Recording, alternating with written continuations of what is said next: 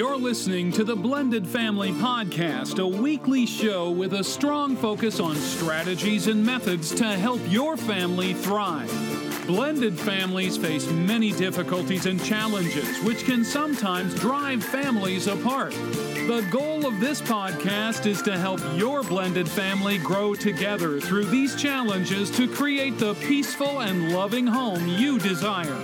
Here is your host, Melissa. Hello, you're joining me for episode 236 of the Blended Family Podcast. And today I'm going to be talking with you guys about crisis fatigue. We're going to be joined by Dr. Carol Lieberman. She's wonderful and she's got lots of great information. I don't know about you, but I'm feeling so out of sorts lately, so exhausted. You know, days that we feel great, but then other days that we feel so completely wiped out that we can't really do anything. And life still feels so strange for us. I mean, life isn't back to normal yet. Things are still not fully opened. Everywhere you go, people have on a mask, so you're not able to really connect and communicate the way that we want to. And I know that for many people, school has resumed. It has resumed here. But we're making another arrangement for the only child that we do have that's in high school, that's left in high school. We're going to make different arrangements for her because, she's got some anxiety and she's not able to wear a mask all day and they're not allowing them to take a break. And I know there's some schools that say, okay, you can wear a mask in the door, but then you can take it off. And so everybody is so different and all of the schools are different. And really what I want to know is, how are all of you? Because see, I only have a very limited vision of what I see here in America and also what I see just, let's face it, whatever they decide to show us on mainstream media. And we don't really completely know what is going on in everybody's backyard. And I know that there are some people right now in some areas that have been devastated by riots and violence.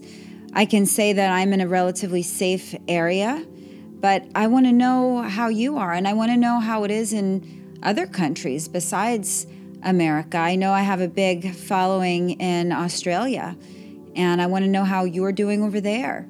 I'm very interested. So if anybody wants to just shoot me a line and just say, hey, here's what's going on in our neck of the woods, I'd love to know. I'd love to hear about it. I read all of the emails that I get, and you can send anything like that to melissa@blendedfamilypodcast.com. I'd love to hear from you, but that's why I think you're going to also love to hear from today's guest, because as we're all feeling so strange right now, we're all suffering from what she calls crisis fatigue. And I think that it's almost becoming normalized for many of us. It's one crisis after another, one tragedy after another, but it wears on all of us after a while. So I think you're really going to enjoy today's chat with Dr. Carol. Last week, if you missed it, we had a great show talking about the Enneagram with Ian Cron, which is a personality typing test, which is amazing. So if you missed that, go back and check it out. He offers some great insight into people around you, really. It's amazing what you can discover by just learning about personality types. And he's got a great book on there. But go check out the show because there's a discount code at the end for you. And then next week, we're going to be talking to Jen Lumenlin, who is going to share some tips and really interesting concepts on interest-based learning and homeschooling and just some different takes on the topic. I know that so many of you are really challenged right now with what exactly do we do, right? Just like I am with my daughter. It's like, I know she can't homeschool because she failed that last year, and I know she's not going to be able to go and deal with some of the issues at school right now. And so it's just very challenging sometimes to decide what is right for you, not necessarily what's right for everybody else, but what's right for you. And it's just even more challenging because we have the blended family thing going on. And we can't make all of those decisions on our own without consulting the other parent. And it's just challenging, and I'm with you. I may not be going through it with you. My kids are a little bit older, but I feel for you all, and that's why I'm trying to bring some shows to you that might help you with some of this. And so I think you're really going to think that it's a very interesting topic, some of the things that we talk about next week. Please be sure to join the newsletter. I don't spam you. I don't send you a million emails the first few weeks. It's just a way for me to have contact with you just in case, because I'm probably going to be doing a new website in the future, and I just want to be able to contact everybody to let them know if there's anything changing. The link for that is blendedfamilypodcast.com/subscribe. And I was on the Prism Parenting podcast this week. You can find her at Prism Parenting. Number 66 was the show that I was on, and she is totally awesome. She's actually going to be here on this show in a few weeks because she's a behavioral analyst, and she's got some great insight into why kids behave the way they do and how to stop some problematic behavior. But I was on her show as well, so if you want to check that out, that is number 66, and I will add the link in the show notes for you, so you can just click on that. Please support her, check out the show. And that is really all for you today. I really hope that this interview with Dr. Carol helps you through this challenging time. I know we're not out of the woods yet, and so I'm sending you all so much love and so much support. We are halfway through the year. I know none of us anticipated that it would last this long and it would evolve the way that it has. I'm hopeful that it's going to be over soon, but just keep in mind that we're all going through it together, and we will get through it together. And I love you guys so much, and I'll be back next week. Bye. Carol Lieberman, MD, MPH, is a board-certified Beverly Hills psychiatrist and an award-winning and best-selling author. She was trained at NYU Bellevue and at Anna Freud's London Clinic. She served on the clinical faculty of UCLA's Neuropsychiatric Institute for years. When Dr. Carol isn't seeing patients or testifying at trials as a forensic psychiatrist and expert witness, she's working as a 3-time Emmy-honored TV personality who has appeared on Oprah, The Today Show, Good Morning America, CNN, Fox News, HLN, ET, ABC, CBS, NBC, and many, many more. Additionally, Dr. Carol hosts 2 radio shows and podcasts and travels the world speaking about her books, especially her latest book for children and their parents and teachers, Lions and Tigers and Terrorists, Oh My, How to Protect Your Child in a Time of Terror. Dr. Carol, thank you so much for being here. Welcome to the show. Well, thank you. I have so much that I want to discuss with you today, including what's happening all around us, how we can cope, as well as help our kids cope. And we're also going to talk about crisis fatigue. So lots of good stuff. But before we get to all of that, I just want to get to know you just a little bit better. You obviously have quite the bio, and you've made a very successful career for yourself. So Carol, tell us a little bit more about you, such as what is a forensic psychiatrist and what really got you into the line of work that you're doing now? Okay. Well, when I was a little girl, once upon a time, 8 years old, I read a book about Elizabeth Blackwell, who was the first woman physician in America. She was from England, but she became the first American physician, and she worked in a clinic, and it made me decide that I wanted to be a doctor. That was what happened first. Then when I was a teenager, I read Freud's book, Interpretation of Dreams, and that totally connected with me, or I connected with it. And I knew that I wanted to be a psychiatrist. And then I went to medical school. I did a psychiatry residency at Bellevue, and was fortunate enough to be able to go to London to study with Anna Freud. This was right before she died, and she was pretty amazing. So it kind of came full circle. It also actually came full circle in terms of Elizabeth Blackwell, because when I came to New York to do my internship in medicine before I did psychiatry residency, I walked into the lobby of the New York Infirmary, which was where I was going to do it, and did it. And lo and behold, there was a statue of Elizabeth Blackwell in the lobby. Dum, dum, dum. Twilight Zone. Well, that's amazing. That's amazing. So what is a forensic psychiatrist? A forensic psychiatrist is someone who combines psychiatry and the law, predominantly as an expert witness. So I have been a forensic psychiatrist, expert witness in hundreds of civil and criminal cases. So everything from sexual harassment to murder and rape and all the exciting criminal stuff. Well, it sounds like a very exciting line of work. And you've obviously seen your share of destructive and hateful acts during this time of your career. But I feel like in the last 6 months, or I should say the first half of 2020, it's been a nonstop circle of one catastrophe after another. And the time we're living in right now feels very scary and uncertain for so many people. I don't think when all of this began at the beginning of the year back in January, people could have ever imagined what was actually coming for us and what really is still coming every day. And for parents, between worrying about making money and making sure the kids are educated and healthy, it's been a nightmare, to say the least. So Carol, in your line of work, what kind of issues are you seeing people struggling with mostly right now? Well, first of all, when 2020 came, January 1st, people were saying that, thank goodness the new year is here. Of course, people do that usually every year, but including 2020. Thank goodness the new year is here.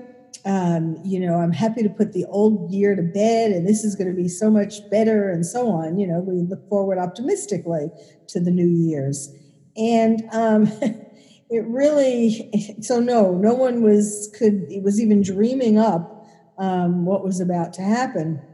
Of course, if China had been a little more honest and didn't hide people, the people who wanted to tell us about the coronavirus back in December of 2019, we could have been a little more prepared. But people are just feeling overwhelmed for the most part. It really, because no sooner had we begun to feel like we were getting on top of the coronavirus, then the protests and violence and looting and everything came about, which really, in a lot of ways, is scarier than coronavirus.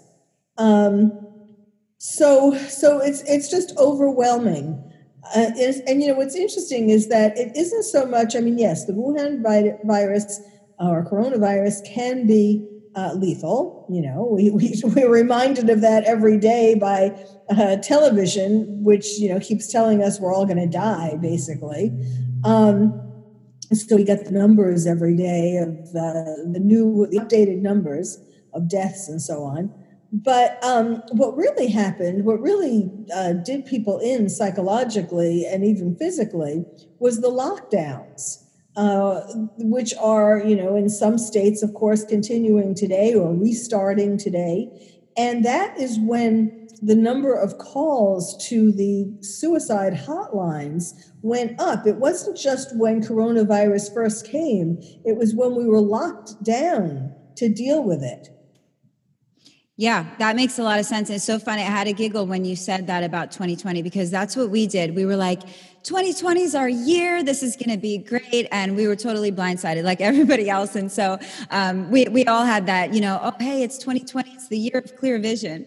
Right. But you're right. It's been one thing after another. And you are so right. After the lockdown, I think that just took a lot of wind out of everybody's sails. One of the things that I could tell you that my husband and I are dealing with is extreme fatigue. And we're working less than we were before all of this started, because we're not at full capacity right now.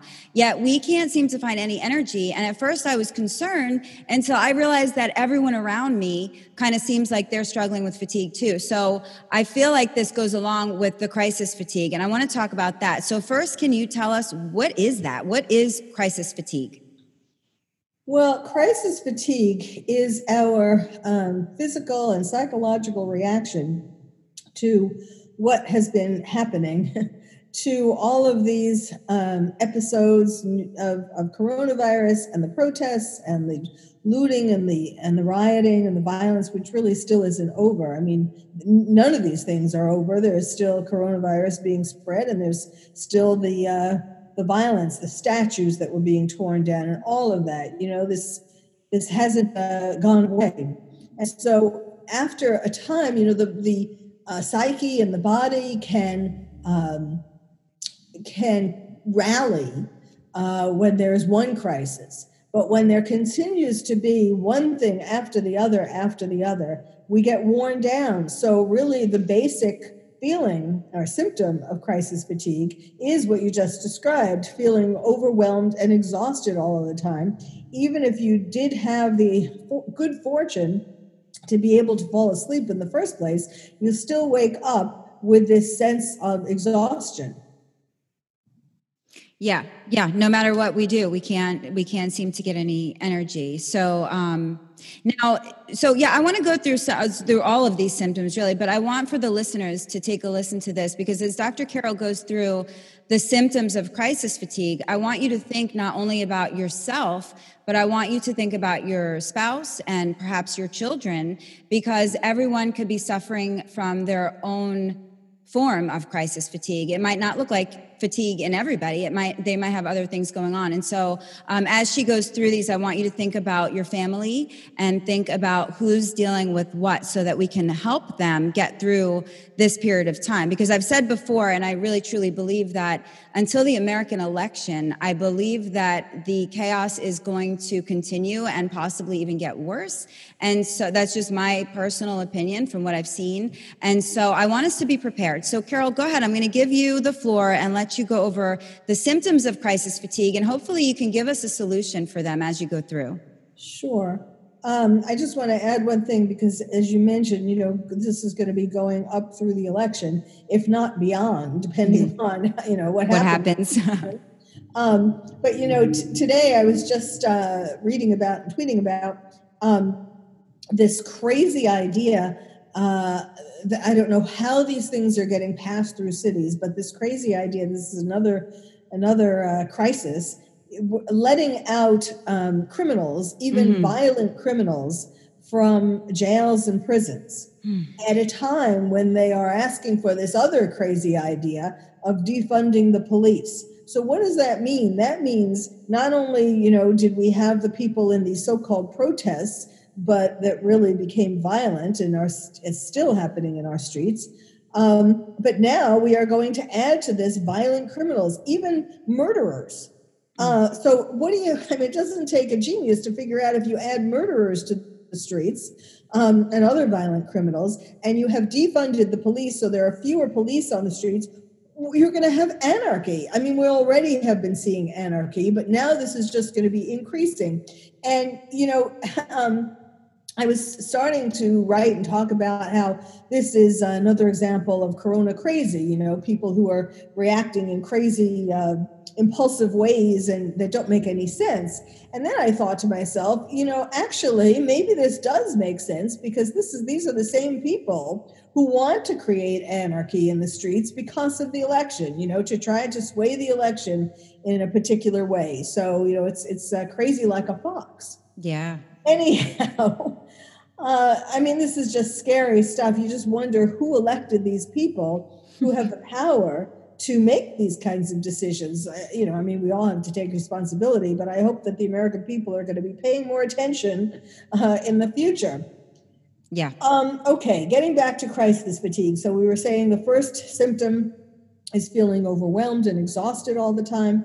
The second symptom is emotional numbness, which is interrupted by random spurts of raw feelings, and those are particularly sadness and anger. Then eating or sleeping too much or too little, which are actually signs of depression.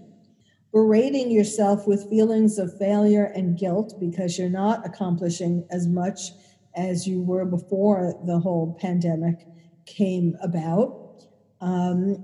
Helplessness and a sense that nothing is worth the energy it would take to do it, you know, which I think is part of what's behind why people aren't going out there and putting a stop to all this craziness.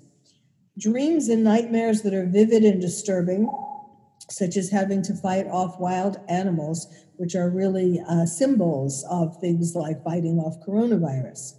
Self-destructive behavior from overindulging in food. You know, we're all getting the COVID-19, I shouldn't say we all, a lot of people, many people are getting the COVID-19, 19 pounds, putting on an extra 19 pounds.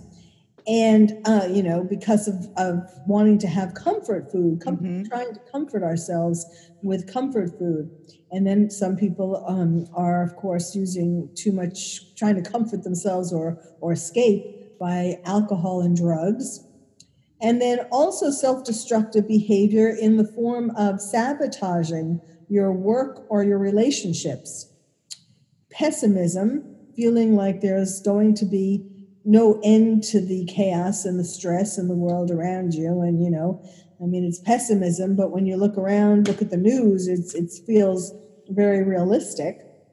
And then number 9, fear that you won't be able to survive in the chaos and that you'll die either from COVID-19 or some other medical problem because you were too scared to go to your doctor, or from getting injured by the rioters and people who are in the streets being violent. And then last but not least, suicidal thoughts, because taking control of your own death seems preferable to waiting for the other shoe to drop. So those are some of the symptoms. I say if you have at least 3 of them, then you're suffering from crisis fatigue. Well, I resonated with many of those, and I also noticed that which family members are going through some different things than me, because I've seen a little bit of that in everybody in my family, because everyone deals with things in their own way. So that was really informative. What are some things we can do to counteract that? Well, first of all, you need to be more compassionate towards yourself, because, you know, some of us are blaming ourselves for these various things. And you have to acknowledge that these are very stressful, unusually stressful times, and to give yourself a break. And then to literally take a breath and pause. And, you know, if you're not able to go at the usual fast pace 24/7 that you go at, you know, going after your dreams, going after doing more work and all of this, when you were operating at a faster speed, you have to, you know, tell yourself it's okay for now because of all of these things. You know, everyone is thinking that people don't know what day it is, and so it's Blur's Day every day. Yeah. And then realize that your number one priority should be to keep yourself and your loved ones physically and mentally healthy, and everything else the secondary. So in other words, if you can survive these crazy things that are going on during 2020 so far, you know, and you can help your loved ones to survive, that will be a coup. That will be a big accomplishment. Yeah.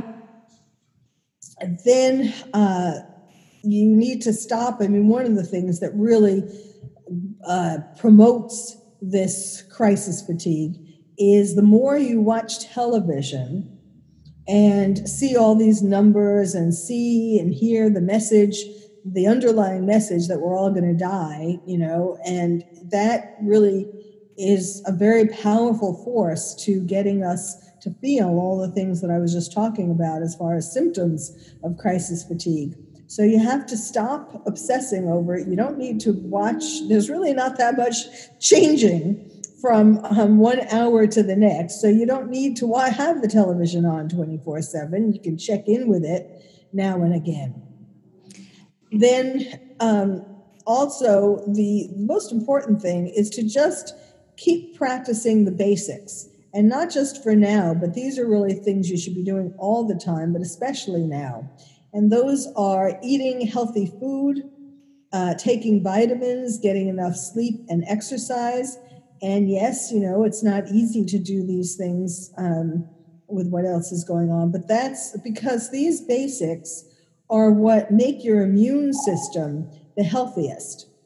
And so if you can just protect yourself by keeping your immune system healthy, then you have to worry less about where, coming across a coronavirus somewhere when you go outside. I'm not saying you shouldn't protect yourself and be, take proper precautions, but the main thing, the number one thing, is making sure your immune system is healthy. And then one of the biggest things that weaken your immune system is stress. And so you need to make sure that every day you add stress relieving activities. And you've heard about many examples of these, from aromatherapy candles to listening to calming music to putting on dance music in your living room and everybody in the family dancing together, to taking a walk in nature. And then another thing that is very important, and people are not thinking to do this, but it really makes a big difference, and that is adding at least an hour of laughter to your day, whether that's watching cartoons with your kids or watching romantic comedies or just going to the internet and Googling jokes. And, Reader's Digest said it best long ago, laughter is the best medicine. And then social support. We all need social support. So you need to, in fact, from the beginning, I've been suggesting people make a list of family and friends who they want to stay in contact with, and every day to call or Zoom with at least 3 of these people. And then volunteer somewhere at least once a week. Now, of course, this may be constrained depending upon where you live, but like a food pantry or a homeless shelter, or even just asking an elderly neighbor what you can get them at the supermarket, or making phone calls from home to raise funds for your favorite charity. And then number 10, if you are feeling any of the things that I talked about as far as crisis fatigue, then you need to get help from therapists and hotlines, especially if these symptoms have been getting worse, or certainly if you've been having feelings about how you don't want to live anymore in this crazy world. I mean, between seeing things on television of the horrible deaths that coronavirus patients having to die alone, or seeing what is happening to our country, those are things that can make people feel like, I don't want to be here in a world that's like this. So those are just temporary feelings or temporary reaction. And you need to get help, because really you can, if you think about it, or you have a therapist to bounce this off on, you will see that it is still worth hanging in there, and life is not going to be like this forever. That was just really amazing. Great information. One of the best things that you said that I loved, I took a few things out of there, but if you didn't say it, I'm so glad you said it, is to shut off the TV and the programming that you're watching. We did that. I guess it's been a few months now. We decided I had to get off of social media. That came first. I couldn't take it anymore. Got off of social media. I felt so free and liberated. And then I stopped watching the news. And yes, I will pop it on from time to time. I have to know what's going on in the world, but I don't need to be watching it all day, because like you said, Dr. Carol, they show the same thing on a loop over and over again. You don't need to watch 10 times how somebody lost their loved one and they're crying. That just feeds to the fear that we're all feeling. And that's what they want. And so I'm glad that you said that. And I'm glad you said to laugh more. Since I stopped trying so hard and stopped working so hard and started practicing self-care, I started feeling a whole lot better. So I'm glad that you said that. Carol, for a moment, I'd like to talk specifically about our children, because everybody in my audience has kids, and soon many of them are going to be faced with going back to school. And I say soon, in the next couple of weeks. And likely they're going to have some changes that may be uncomfortable or even scary for them, possibly getting their temperature taken upon entering the school, or having to wear a mask all day, social distancing, or any other changes that are going to take place this year that they're not used to. So how can we help our kids cope with this as well as keep their fears down? Well, first of all, I hope that many of the people who listen to your show are going to be having these so-called problems of, or issues to cope with of kids going back to school. I mean, it is really important for kids to have the opportunity to go back to school in person, rather than Zoom.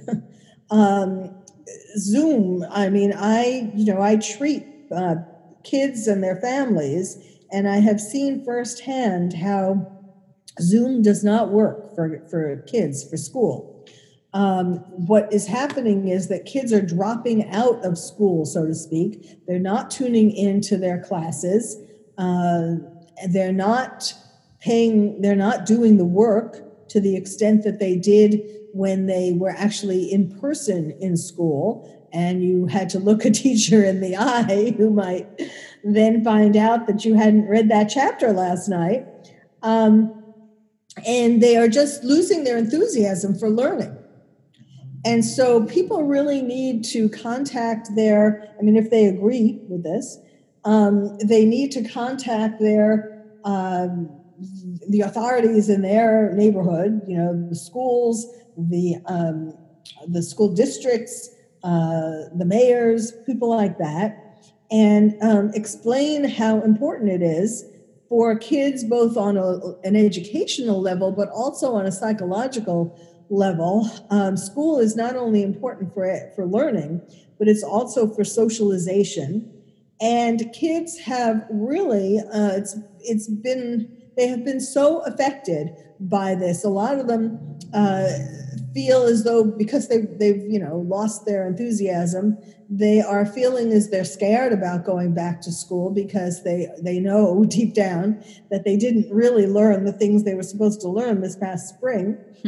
And I recommend that parents ask their schools whether they're going back in Zoom or in person. Ask if their kids can repeat the year, because kids have lost confidence in themselves, that because they know that they didn't really learn, the spring semester, whatever was assigned during the spring semester, they have these feelings that, like, I don't want a teacher to call on me. I don't want teachers to count on or assume that I have learned, like, especially in things like math, if things where you're supposed to build on what you learned the year before. I think it's a lot better for parents to ask to have their child repeat the year. And really, if schools were smart, they would just make that an all-round rule, so that kids wouldn't feel ashamed, they wouldn't feel like they're being held back because they're not smart enough. But that isn't happening. In fact, some parents did ask for their children to have to repeat the year, and some of them were told that they aren't going to allow that, and it has to do with the schools getting financing and so on. Really ridiculous things are controlling what is happening. But it certainly doesn't hurt to ask, because some schools would allow it. But so what can you expect?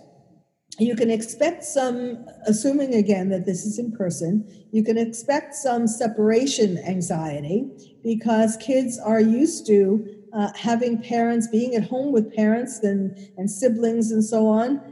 They haven't been apart for such a long time. So there's going to be more separation anxiety than there was in the past. And in older kids, because, not just the young kids, but even in older kids, except for maybe high school, where they would be thrilled to leave home and join their friends. Then also things can be done now, separate. You can get your kids ready, of course, for this separation anxiety.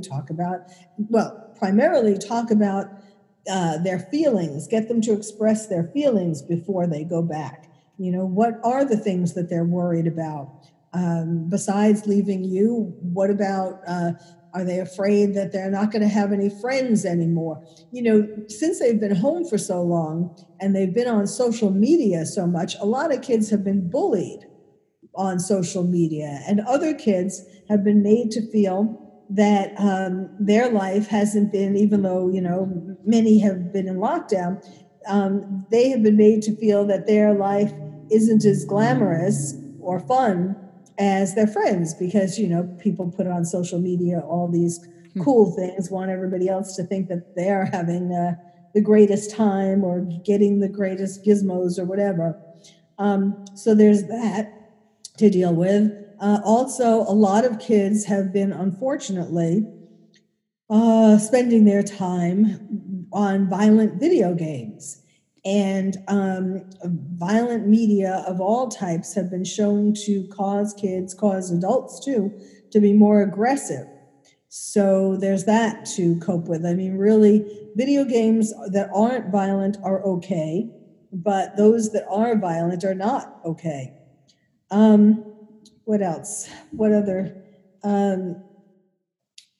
Let's talk about the masks, Carol. Have you seen any? I don't want to get into whether we like the masks or not, because that's a very controversial topic and everyone has a very strong opinion about it. So we can leave opinions out. But what about kids in a mask all day and how they feel about it? Because I know, for instance, my daughter, my youngest, is 16 and she freaks out. She has anxiety, very high anxiety. And if I have to put the mask on her just to take her to the doctor, she starts sweating and starts getting very anxious. And I can't even think of forcing her to wear that for all those hours in a day. So talk about that a little bit. Sure. There are ways to make masks more palatable. First of all, there are all different kinds of masks. Some are a little more, can cause claustrophobia a little more than others. You can make it kind of fun, like picking out and ordering masks that, have your child go shopping online for the masks that they like. And then in school, there are lots of fun ways to make masks and draw things on the mask and, turn it into a project. It could even be a daily project where you make a new mask every day, you draw on it every day. Yes, I think it can make some people feel some anxiety, and it can, but when kids go to school, yes, they might well be feeling some anxiety, or some kids might, or with some masks they might, but when they see their friends and they get caught up in the day and the work, and they can forget about it. They see their friends in masks too, so they will adjust. The thing is that it's hard enough to get school districts to open up. So if the price that you have to pay to be able to go in person to school is wearing a mask, that's a small price to have to pay. Right, because we know that they're not going to social distance. That I know, that there are no children that are going to really, maybe they're used to it a little bit because they've learned from being home all this time, but we know that when we put a bunch of kids together, they're not going to really practice social distancing. At least I don't believe they will, watching my kids. Well, yeah, they're going to want to hug each other, right, and all of that. But most of the schools that are opening up are going to be having desks at between 3 and 6 feet apart, and facing forward, everybody facing forward. Of course, that's how it was when I went to school, not 6 feet apart, but everybody facing forward. You face the teachers. I don't see that that's a big problem. But so, I think if if where you are for most of the day is in this spot, I don't think that's a problem. Plus, there are studies that show that kids are very resistant to getting coronavirus or COVID. Not impossible, but much less susceptible than adults. Yes. Now, they can still transfer it, transmit it to people, to adults, but still the percentages of all of this are so low. And when you compare it to what they're missing,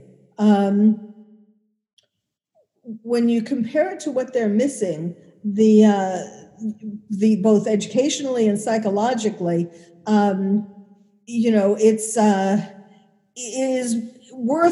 is so important to actually be in school in person. Another thing that is important is that schools are the number one place. School teachers and counselors are the number one people who see when their kids are having problems.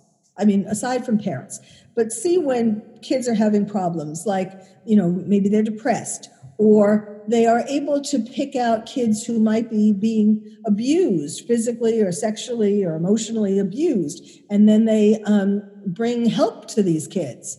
And so when, during this whole lockdown, I mean, it's been for so many months that there are kids being abused, and they are not, and they have had to stay in this environment for a very long time and not had the opportunity to have teachers or counselors get them help. Wow. Yeah, I agree with you. I do think, I know it's a personal decision. I actually just recorded an episode with somebody else who was an advocate for homeschooling.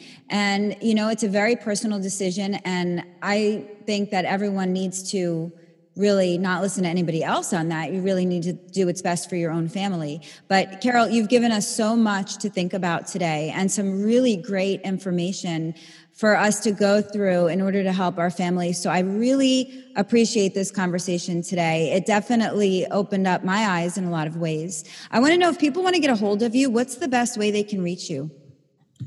Well, they can go to a couple of my websites.